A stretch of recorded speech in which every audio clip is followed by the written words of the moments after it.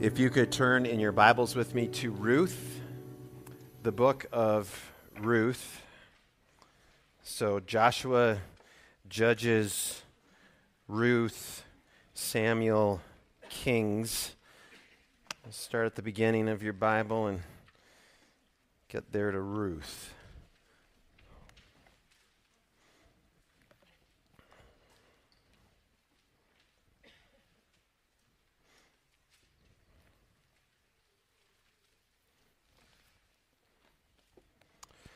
I kind of wish I was David Platt and could command 6 hours with you in one sitting.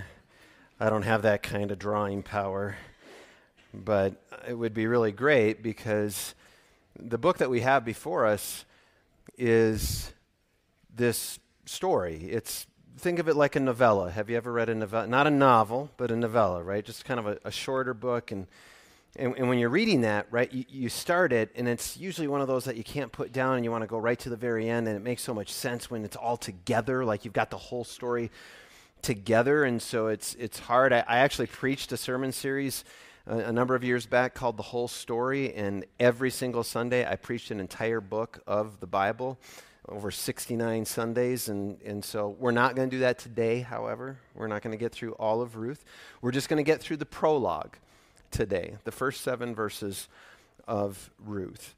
I would encourage you, if you could even this afternoon, it's just 4 short chapters. It won't take you much time, maybe 15 minutes, to read the whole book of Ruth this afternoon and to do that each week as we prepare for the coming week. But let's start together today in the prologue, chapter 1, verse 1. In the days when the judges ruled in Israel, a severe famine came upon the land. So a man from Bethlehem in Judah left his home and went to live in the country of Moab, taking his wife and 2 sons with him. The man's name was Elimelech, and his wife was Naomi.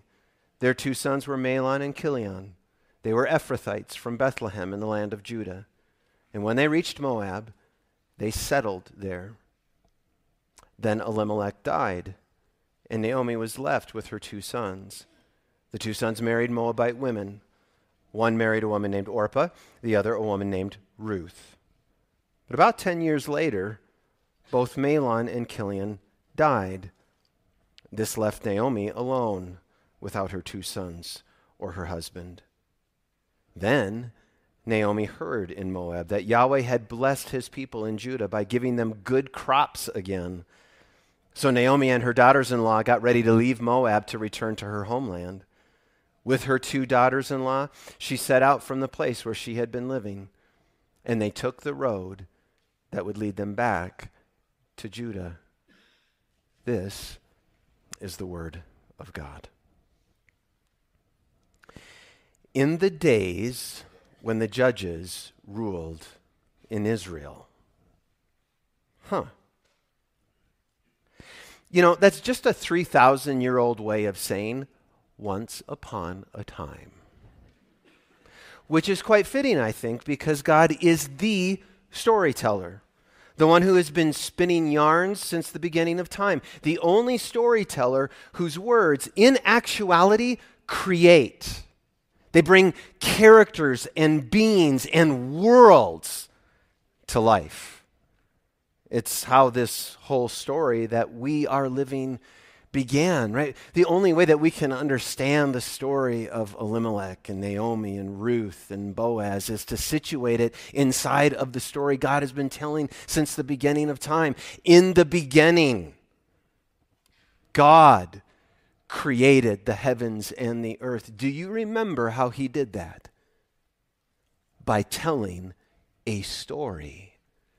God said, God said, God said, and light, darkness, day, night, sky, lakes, streams, rivers, oceans, land, mountains, rainforests, deserts, trees and plants and grass and flowers and bushes and tumbleweeds, broccoli, cauliflower, carrots, apples and oranges and grapes, trout and bass and crappies, as you say it where I come from, walleye, osprey, eagles, magpies, cattle and horses, mule deer, spiders and centipedes, beetles and ants, and humans sprang to life when God started telling a story.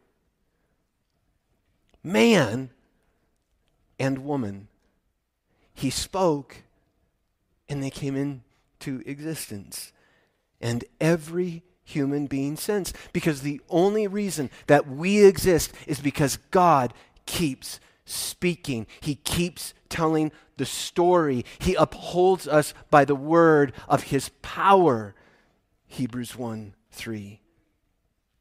But of all those characters in his story, if you will, as we learned this last Friday night, we are the only characters made like him, made in his image, made for fellowship with him, and made to rule as vice regents, like kings and queens in his place, representing him over all creation, the kingdom that he has created. Now, sadly, we all know, at least most of us know, that there is a villain in this story. Isn't there always? And he is the prototype for every villain that has ever been in any story since. And because of this villain, the man and the woman were deceived by him, and the story takes a horrible turn. Dark days enter into the story, and darkness and death spread like gangrene on the palate of the world that God is speaking into vivid reality. And those who were meant to rule are enslaved as they fall into ruin. But he keeps speaking, and all is not lost, and the story is not over. And the arc of the plot of this grand tale, we are told, even in Genesis 3, is toward a king who will come and reestablish the kingdom. But because of the fall, because of darkness and death, he can't only be a king, he must also be a redeemer. The world needed more than merely a king. It needed what the Hebrews called a goel, someone in the family who would redeem as well as rule, who could be both sovereign and Savior. God would have to visit his people. But how would that happen? How could the global and universal problem of no king be dealt with and resolved for all time, so that all the land and all of creation and all the world and all its people could know peace and rest again, could know the fullness that they were always intended to enjoy, instead of the famine that would rob them of everything they needed? In the days when the judges ruled in Israel. What days were these? Well, they were days of chaos and upheaval. You see, the story of Ruth is set against this dark backdrop of a particularly evil time in the history of the world and of God's people. It's this moment in the story, in the history of humanity, where everybody was doing what was right in their own eyes. It's a story that's captured in the book of Judges. As I was making my way through my read through the Bible in a year reading plan just last month, I was reading the story of Judges. And if you're familiar with the Bible and this story of Judges, you know that it's this horrible cycle that just spins, in one sense, out of control, but also down and down and down and down. In this cycle where there's rebellion against the storyteller, God, followed by God's move against his own characters in judgment, followed by the repentance of those characters, and then crying out to God, please save us, please deliver us, and then God sending a rescuer, right? A deliverer in the form of a chieftain or judge who would rescue his people and then bring a measure of rest, only to have that cycle repeat again and again and again as the spiral goes down and down and down until it bottoms out with a picture painted in graphic detail of a nation that had comprehensively lost its way. They had become every bit as bad as the pagan peoples surrounding them. They were becoming the villains in their own story, rejecting God. So that we're told at the very end of that story, in those days, Israel had no king, not even God, and all the people did whatever seemed right in their own eyes. These are the days that the author of Ruth is referring to. Dark days, lawless days, kingless days, needing a redeemer days, looking for a king who would rescue the world kind of days. Which, if you're a little Jewish child being told this story around a fire for the first time, you're wondering where the story is headed. How's the world going to get to the story of Samuel, to a king? What's going to happen between all the people are doing whatever's right in their own eyes and there's no king, to a king who would redeem them? How do you get from A to B? How can a nation that has lost its way have hope for a ruler that will save them? How can a nation who has lost its way have hope for a ruler that will save them? Does that question sound relevant to your life? Do you look around and see a people who is doing whatever seems right in their own eyes? In the midst of the beauty of our valley, and the joy that can be had here, in fellowship with one another, and all the good blessings that God gives, can't we admit that there also is a darkness that seems to pervade and at least operate at the shadow edges of our reality and sometimes presses horribly in? I think Paul maybe was thinking of the story of Ruth when he said in Romans 15, whatever was written in the scriptures long ago was written to instruct us, and the scriptures, including the story found here in Ruth, give us hope and encouragement as we wait patiently for God's promises to be fulfilled. So this story is 3,000 years old, but it is extremely relevant and helpful for us today. A love story. Huh. And all the women said, amen. I told you those rom-coms would be useful, hubby. Let's pray as we dig in. Father, who doesn't come here looking for a little encouragement? Whether we're happy or sad, delighted or despairing, we could, all of us, always use a little more hope. So as we embark on this story over the next few weeks, would you do that? Would you encourage us and fill us with hope as we hear and see you spin a yarn of rule and redemption, bearing news of the coming of the King? Yes, and amen. In Jesus' name. In the days when the judges ruled in Israel, a severe famine came upon the land, so a man from Bethlehem in Judah left his home and went to live in the country of Moab, taking his wife and 2 sons with him. The man's name was Elimelech, and his wife was Naomi. Their 2 sons were Mahlon and Chilion. They were Ephrathites from Bethlehem in the land of Judah.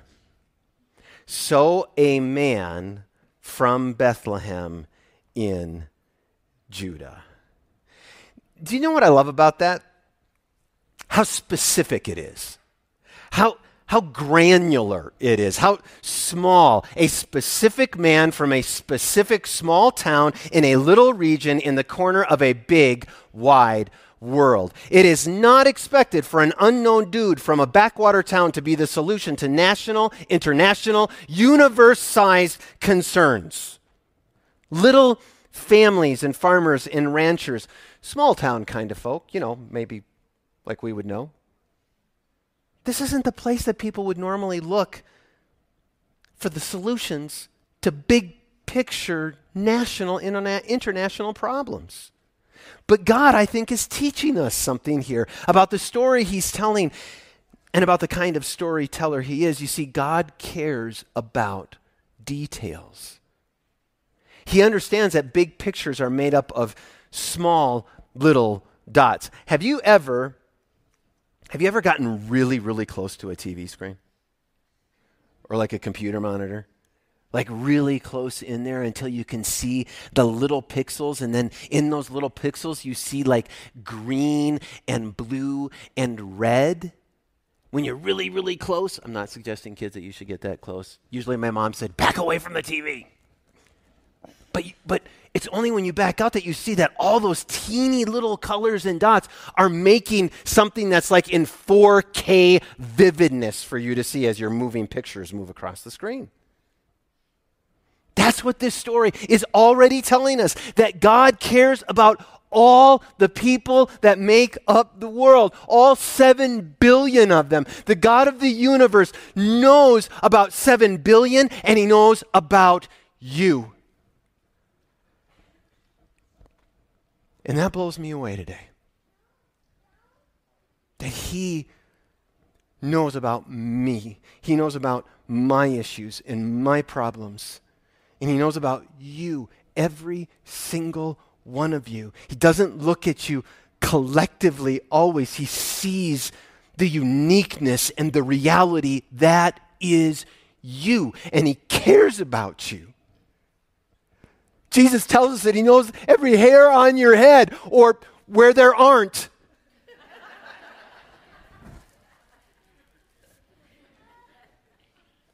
He knows every tear, the scriptures tell us, that falls from your eye, and he stores them up in a bottle. He knows who you are today. And you matter to him. Small people and small towns and small places are where mattering things happen at God speed. A severe famine came upon the land, which isn't all that surprising, really, because he had foreshadowed it in Leviticus 26. If, in spite of all of this, all I've done for you, you still disobey me, I will punish you 7 times over for your sins. I will break your proud spirit by making the skies as unyielding as iron. It will not rain. And the earth as hard as bronze. All your work will be for nothing, for your land will yield no crops, and your trees will bear no fruit. God had set the guidelines for blessing and curse. So I do not believe that this famine was accidental. Happening as it did to Bethlehem, house of bread, a land rich with fertile soil. That was the breadbasket of the land of Judah. Now empty and barren, when only 50 miles away in Moab, no famine. That's not an accident, I don't think. Why? Because they were dark days. And disobedience has consequences when everybody's doing what's right in their own eyes. Rebellion brings certain results. God is trying, and here's what he's doing. He's not merely trying to break their back. He wants their attention.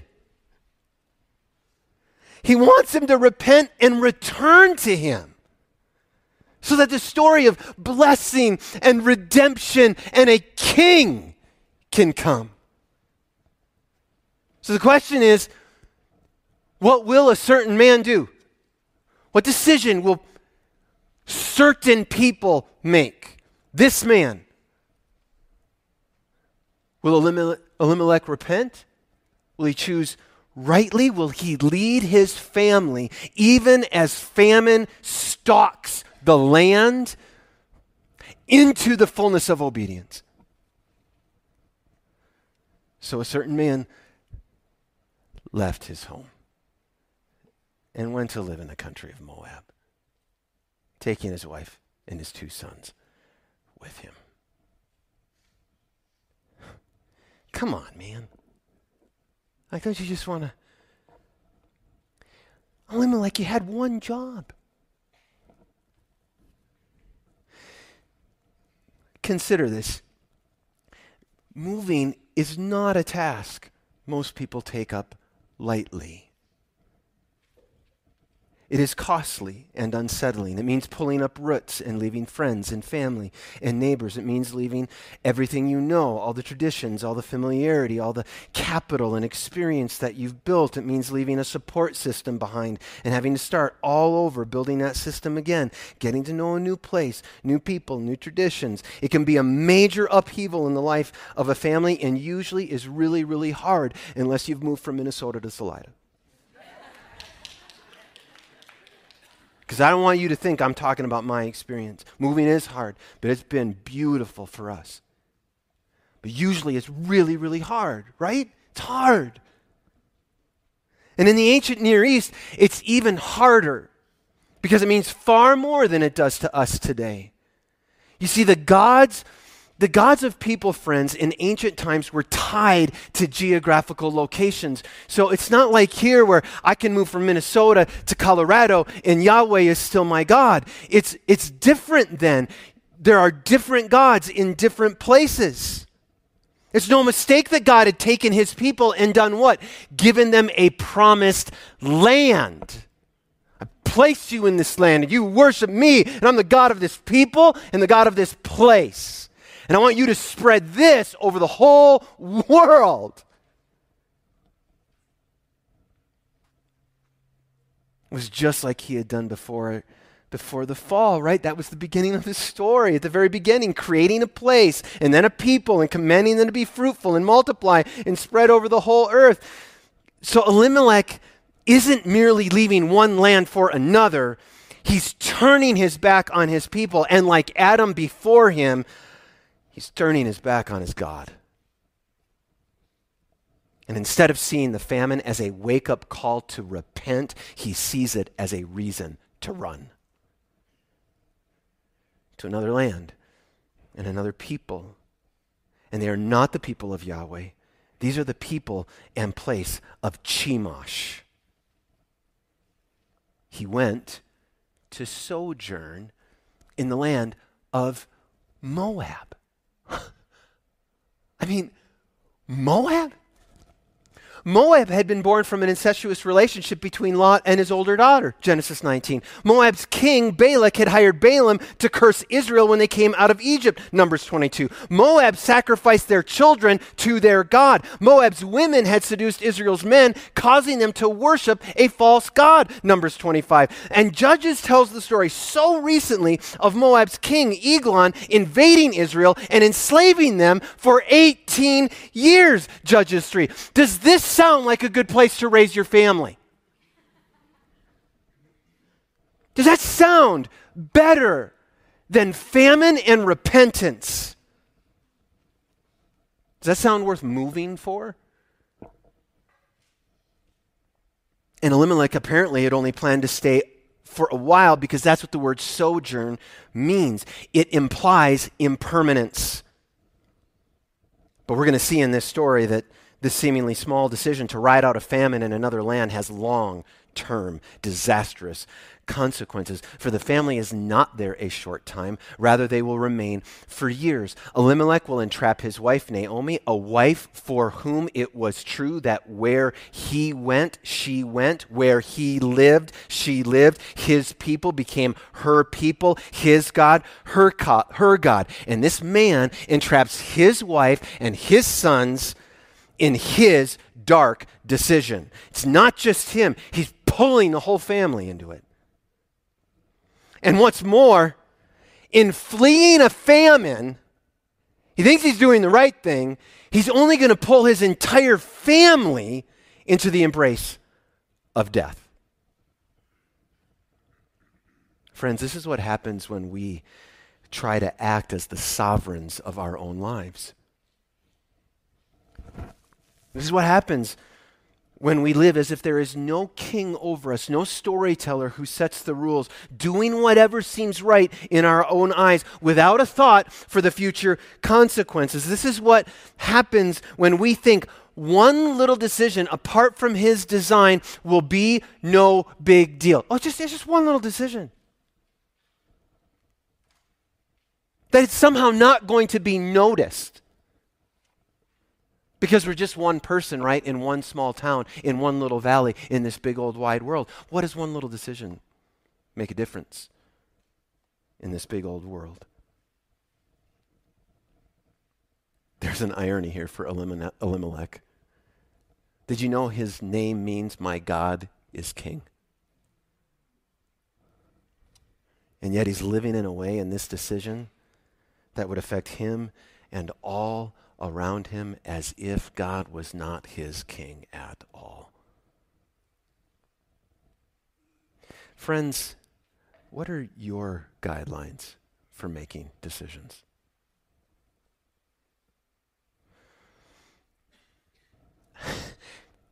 Do you fancy yourself in charge of your own life? Where does God factor in to the decisions that you make and how you live your life? Do you consider the long-term consequences for what might seem like small choices? You know, I think this message comes at a really good time of the year as we're thinking about graduations and senior skip day that just happened this last week. I think especially of you students as I was reading this story and the choices that you are making right now, because some of the choices that you're making right now will set the trajectory for the rest of your life. Right? It reminds me of how a pilot will set a course, right? And if their course is 1 degree off, that doesn't make it's not a really big deal, right, in the first 10 miles. But when you get 400 miles down that flight path, it makes a huge deal, isn't it? That 1 degree all of a sudden has huge consequences for the trajectory of that flight path. And our lives can be like that. We think it's just one little small choice. No big deal, we think. It's just 1 little degree. But if there are no course corrections, and course corrections are possible, I don't want to freak you out, students, like the decision, well, geez, man, now I don't know what college to go to. You're freaking me out. Course corrections are possible. But I want you to weigh the weight, the potential weight of your decisions, because the small choices you make today can end up bringing you to a place that you did not intend to go. Far from the destination that you had hoped for. And that's, right, now that's not just for students, that's for all of us, isn't it? No matter what point of life we're at, the very beginning or near the very end. You know, I've only been in ministry for around 20 years. But in that 20 years, I feel like I have seen a lifetime of consequences of small decisions that have destroyed people's lives. And not just them, right? Because it's hardly ever you. It's like a grenade that goes off in a crowded room, isn't it? When we make a disastrous decision. I've seen that over and over and over again. People looking back with regret in their eyes and saying, I didn't think it would be a big deal.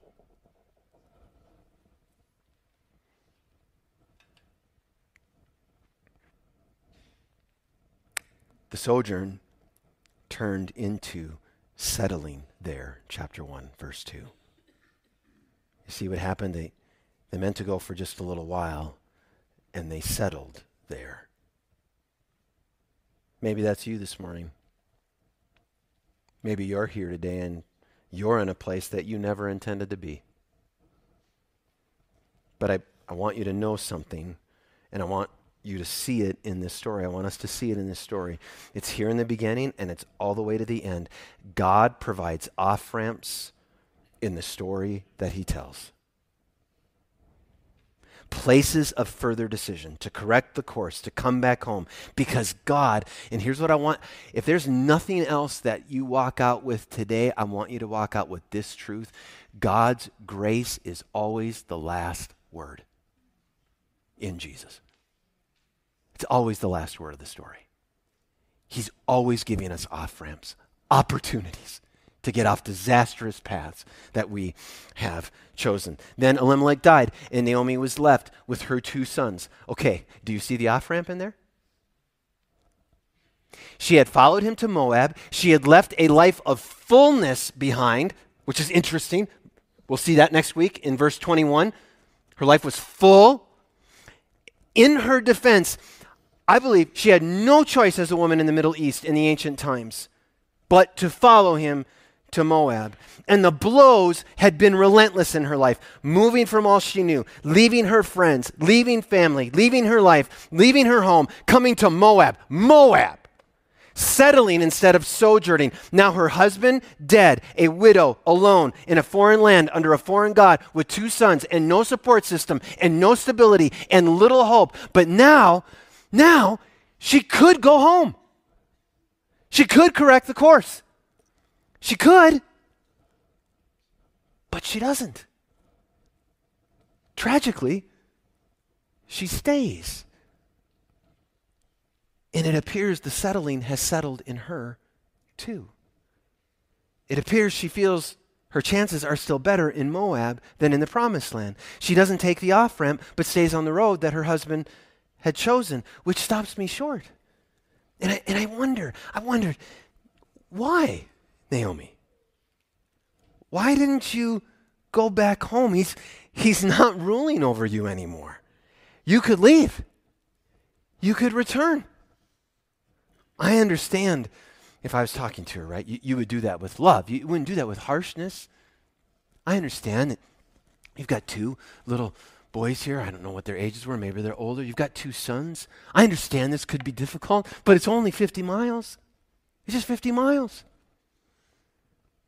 Back to everything that you knew. Back to those who would be excited to see you. We're going to see that in verse 19. They're excited to see Naomi come back. Why didn't you go? Have you ever asked that? I read a few sentences this week from a theologian who was reflecting on roads not taken. Quote, "Sometimes the biggest obstacle to returning home is our pride. We hate the thought of having to return to our homes and our families with our lives in tatters and having to admit that our previous choice was wrong." Have you ever had to admit a choice that you made was wrong? How easy was that with your wife? Doesn't that seem to be the hardest? Or with your husband? It's kind of hardest to admit it to the people that we're closest to, isn't it? And then here's what that theologian said. Somehow, look at me, somehow it seems easier to bear the pain of continued emptiness than to confess our pursuit of fullness in the wrong place. Okay, that's good. Somehow, for humans, it can seem easier to just stay on the same path than admit you're on the wrong path. Every wife knows this. Dear, I think we were supposed to turn back there. No, we're not. No, we're good. We're good. Now entering California. What? How did that happen? And she's over there,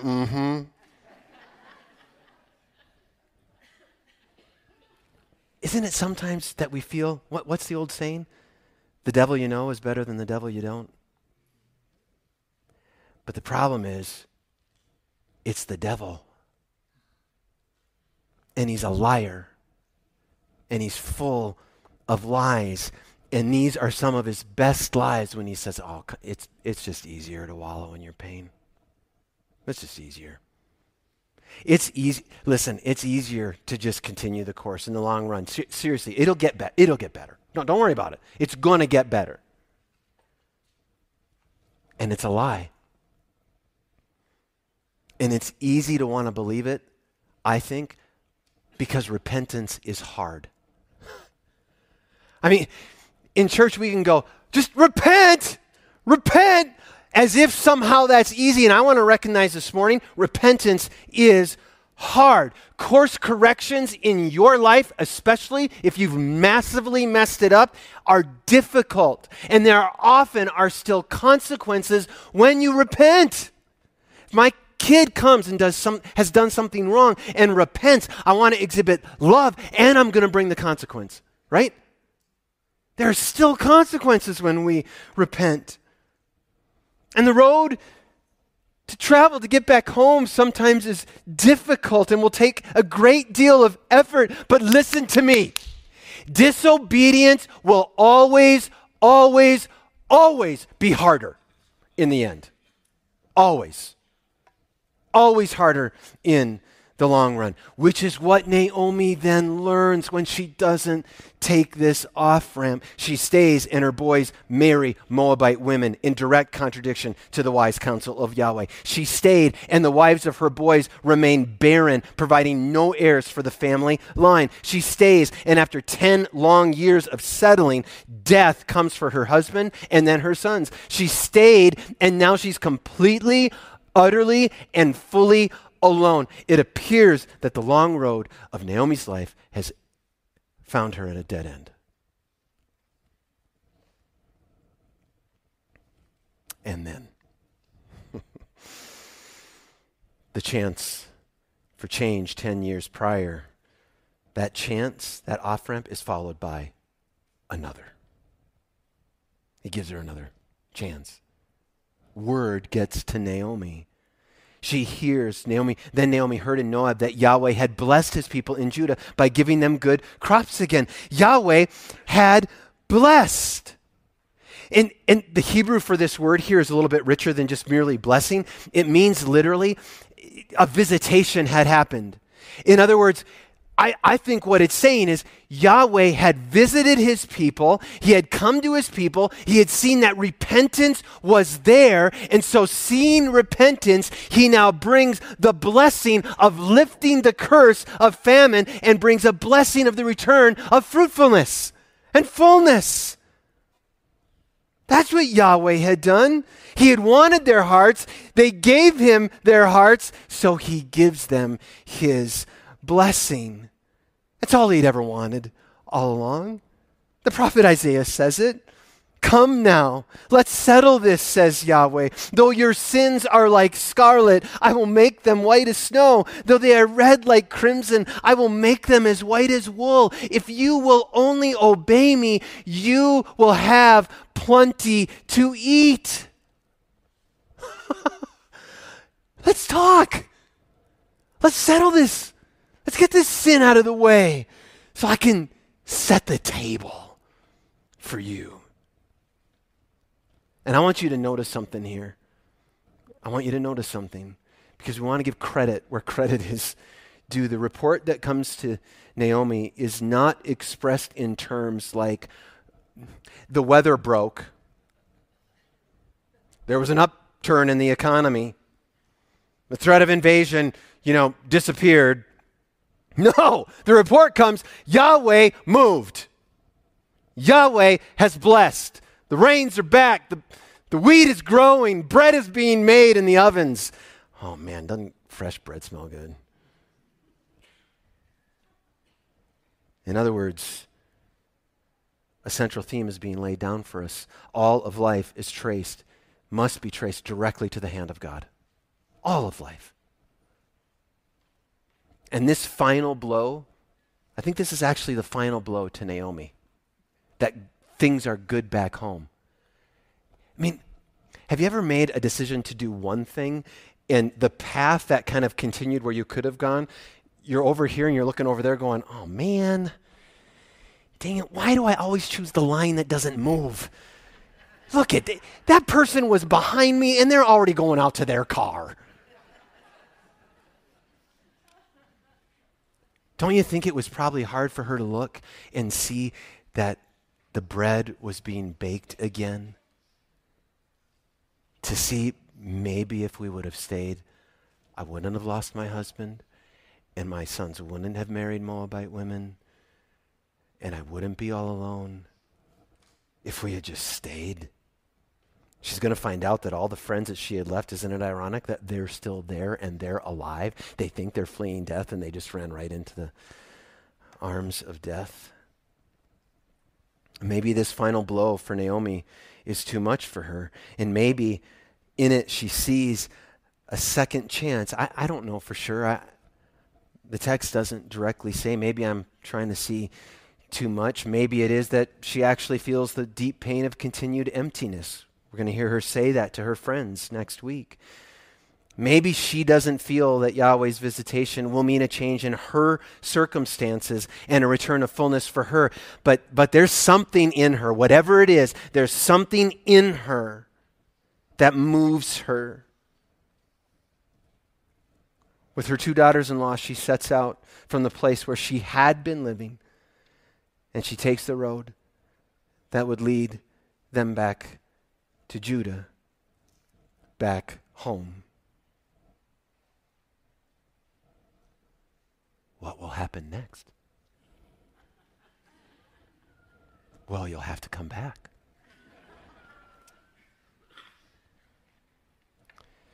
You know, another aspect of this story that God is telling us is to show us how he could overcome the dark days of the judges to give the second chance that could only be found in a king who would come and also redeem his people.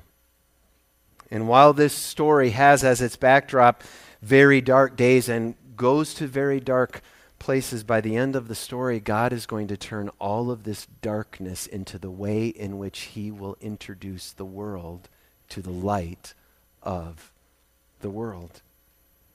Zechariah says, centuries later, after the story of Naomi and Ruth and Boaz, connecting the dots of the story, delighting in the birth of the Messiah from the line of Ruth and Boaz, blessed be Yahweh God of Israel, for he has visited and redeemed his people. Isn't that? That's what she had heard. Yahweh visit. He sees repentance. He brings blessing. And he has. That's what this table is about.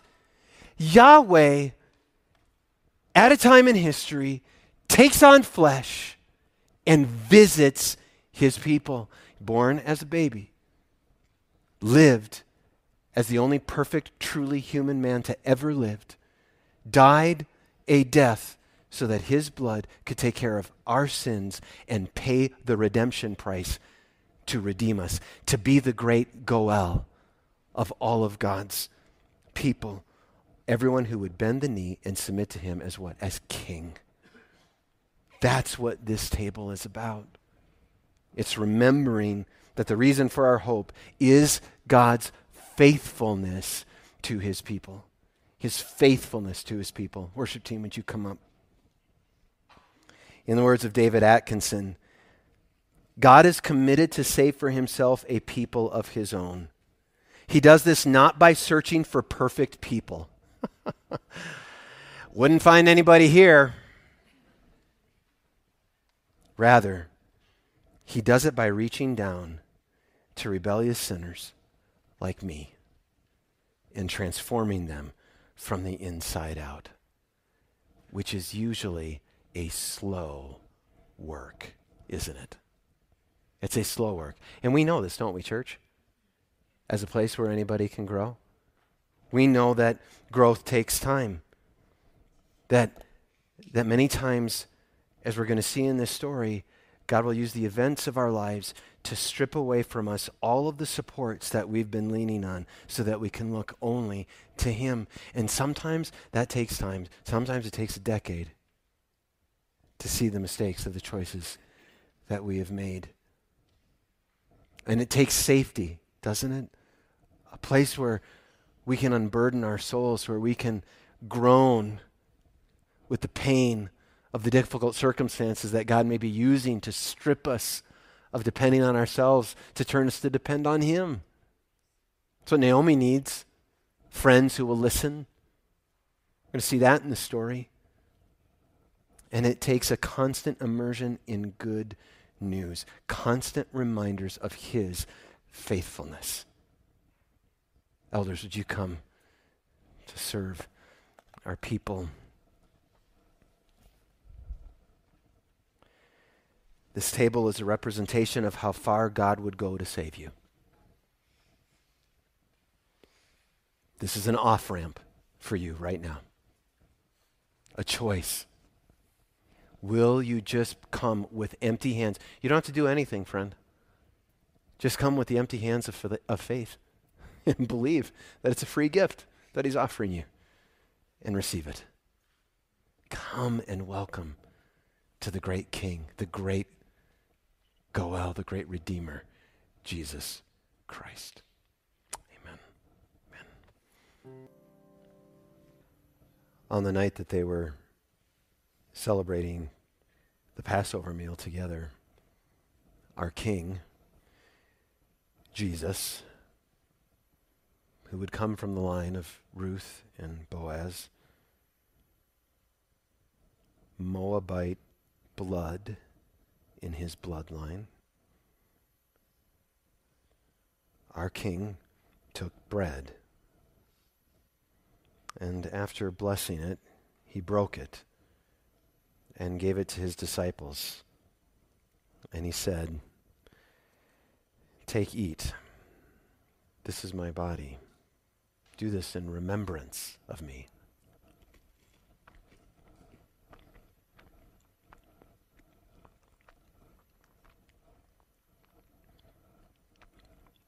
And he took a cup, and when he had given thanks, he gave it to them, saying, "Drink of it, all of you, for this is my blood of the covenant, which is poured out for many for the forgiveness of sins." Which is to say, I think, he's saying God's grace is the last word. He's sealing a promise, right? That's what a covenant means. He's making a promise to you, friend. When you drink this cup, you're remembering that his blood covers every single sin that you've ever sinned, are sinning right now in this moment, or will ever sin. His grace is the word over you today. So we drink, remembering that.